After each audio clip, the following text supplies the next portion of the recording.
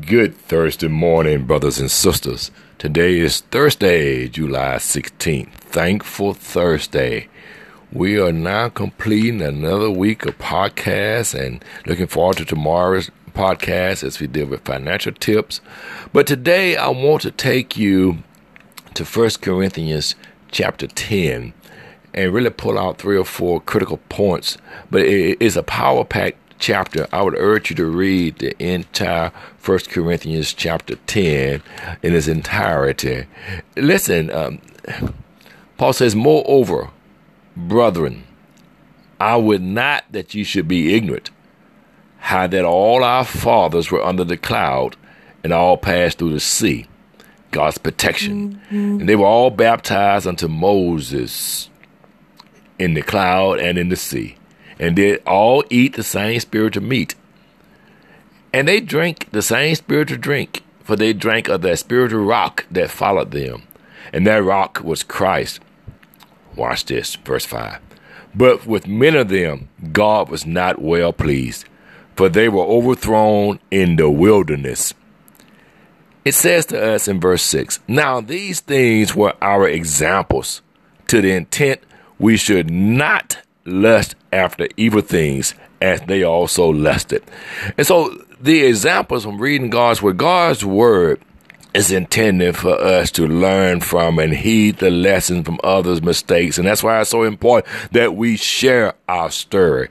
He says, neither be you idolaters, as were some of them, as it is written, the people sat down to eat and drink. Then they rose up to play. We know they created a golden calf. Neither let us commit fornication, as some of them committed, and fell in one day 23,000. Says to us, neither let us tempt Christ, as some of them also tempted, and were destroyed of serpents. Neither murmur, as some of them also murmured, and were destroyed of the destroyer. Now, all these things happen unto them for ensamples, and they are written for our admonition, upon whom the ends of the world are come. Let's get to the thick of it now. Wherefore, let him think that he standeth, take heed lest he fall. Don't get yourself so caught up, tied up into yourself that you believe that you've arrived and that nothing's going to happen to you. You have it all together. You've conquered sin. Philippians 3:3, part of it says, have no confidence in the flesh. Because verse 13 tells us, there hath no temptation taken you, but such as is common to man.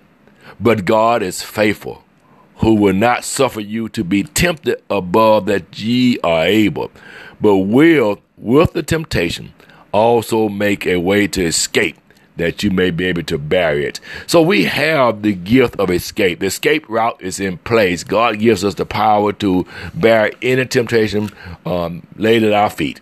So 4 points this morning. The Christian's security against sin is distrust of himself. You must have no confidence in yourself. Left to our own vices, we are subject to fall and go astray time and time again. So our security is that we distrust ourselves. Now, our burdens are according to our strength. God knows how much each person can bear. So when we fall under the pressure that God allowed to come our way, we are basically saying to God, this was too much for me. But God sends temptation. He allowed temptation to come our way. Let me say it clearly. He allowed temptation to come our way, but he knows that we can bear burdens.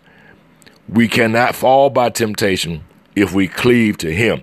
We must hold to God's unchanging hand. We must keep our mind steadfast and focused. And then lastly, brothers and sisters, the fear of the Lord in our hearts will be the great means of safety. Keep God in your heart. The Bible says we've hid his words in our heart that we may not sin against him. And remember yesterday we talked about that mouth and those lips. And so if it's in your heart, what's in your heart, when those lips spread open, God will allow the gate to open because you're going to speak words of power, of protection, of conviction, and the ability to escape anything that come your way. So remember, there's no sin that's come our way that no ordinary man has been able to conquer.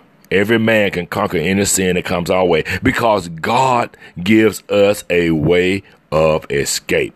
God bless you. Have a thankful Thursday, and we will chat with you on Financial Friday.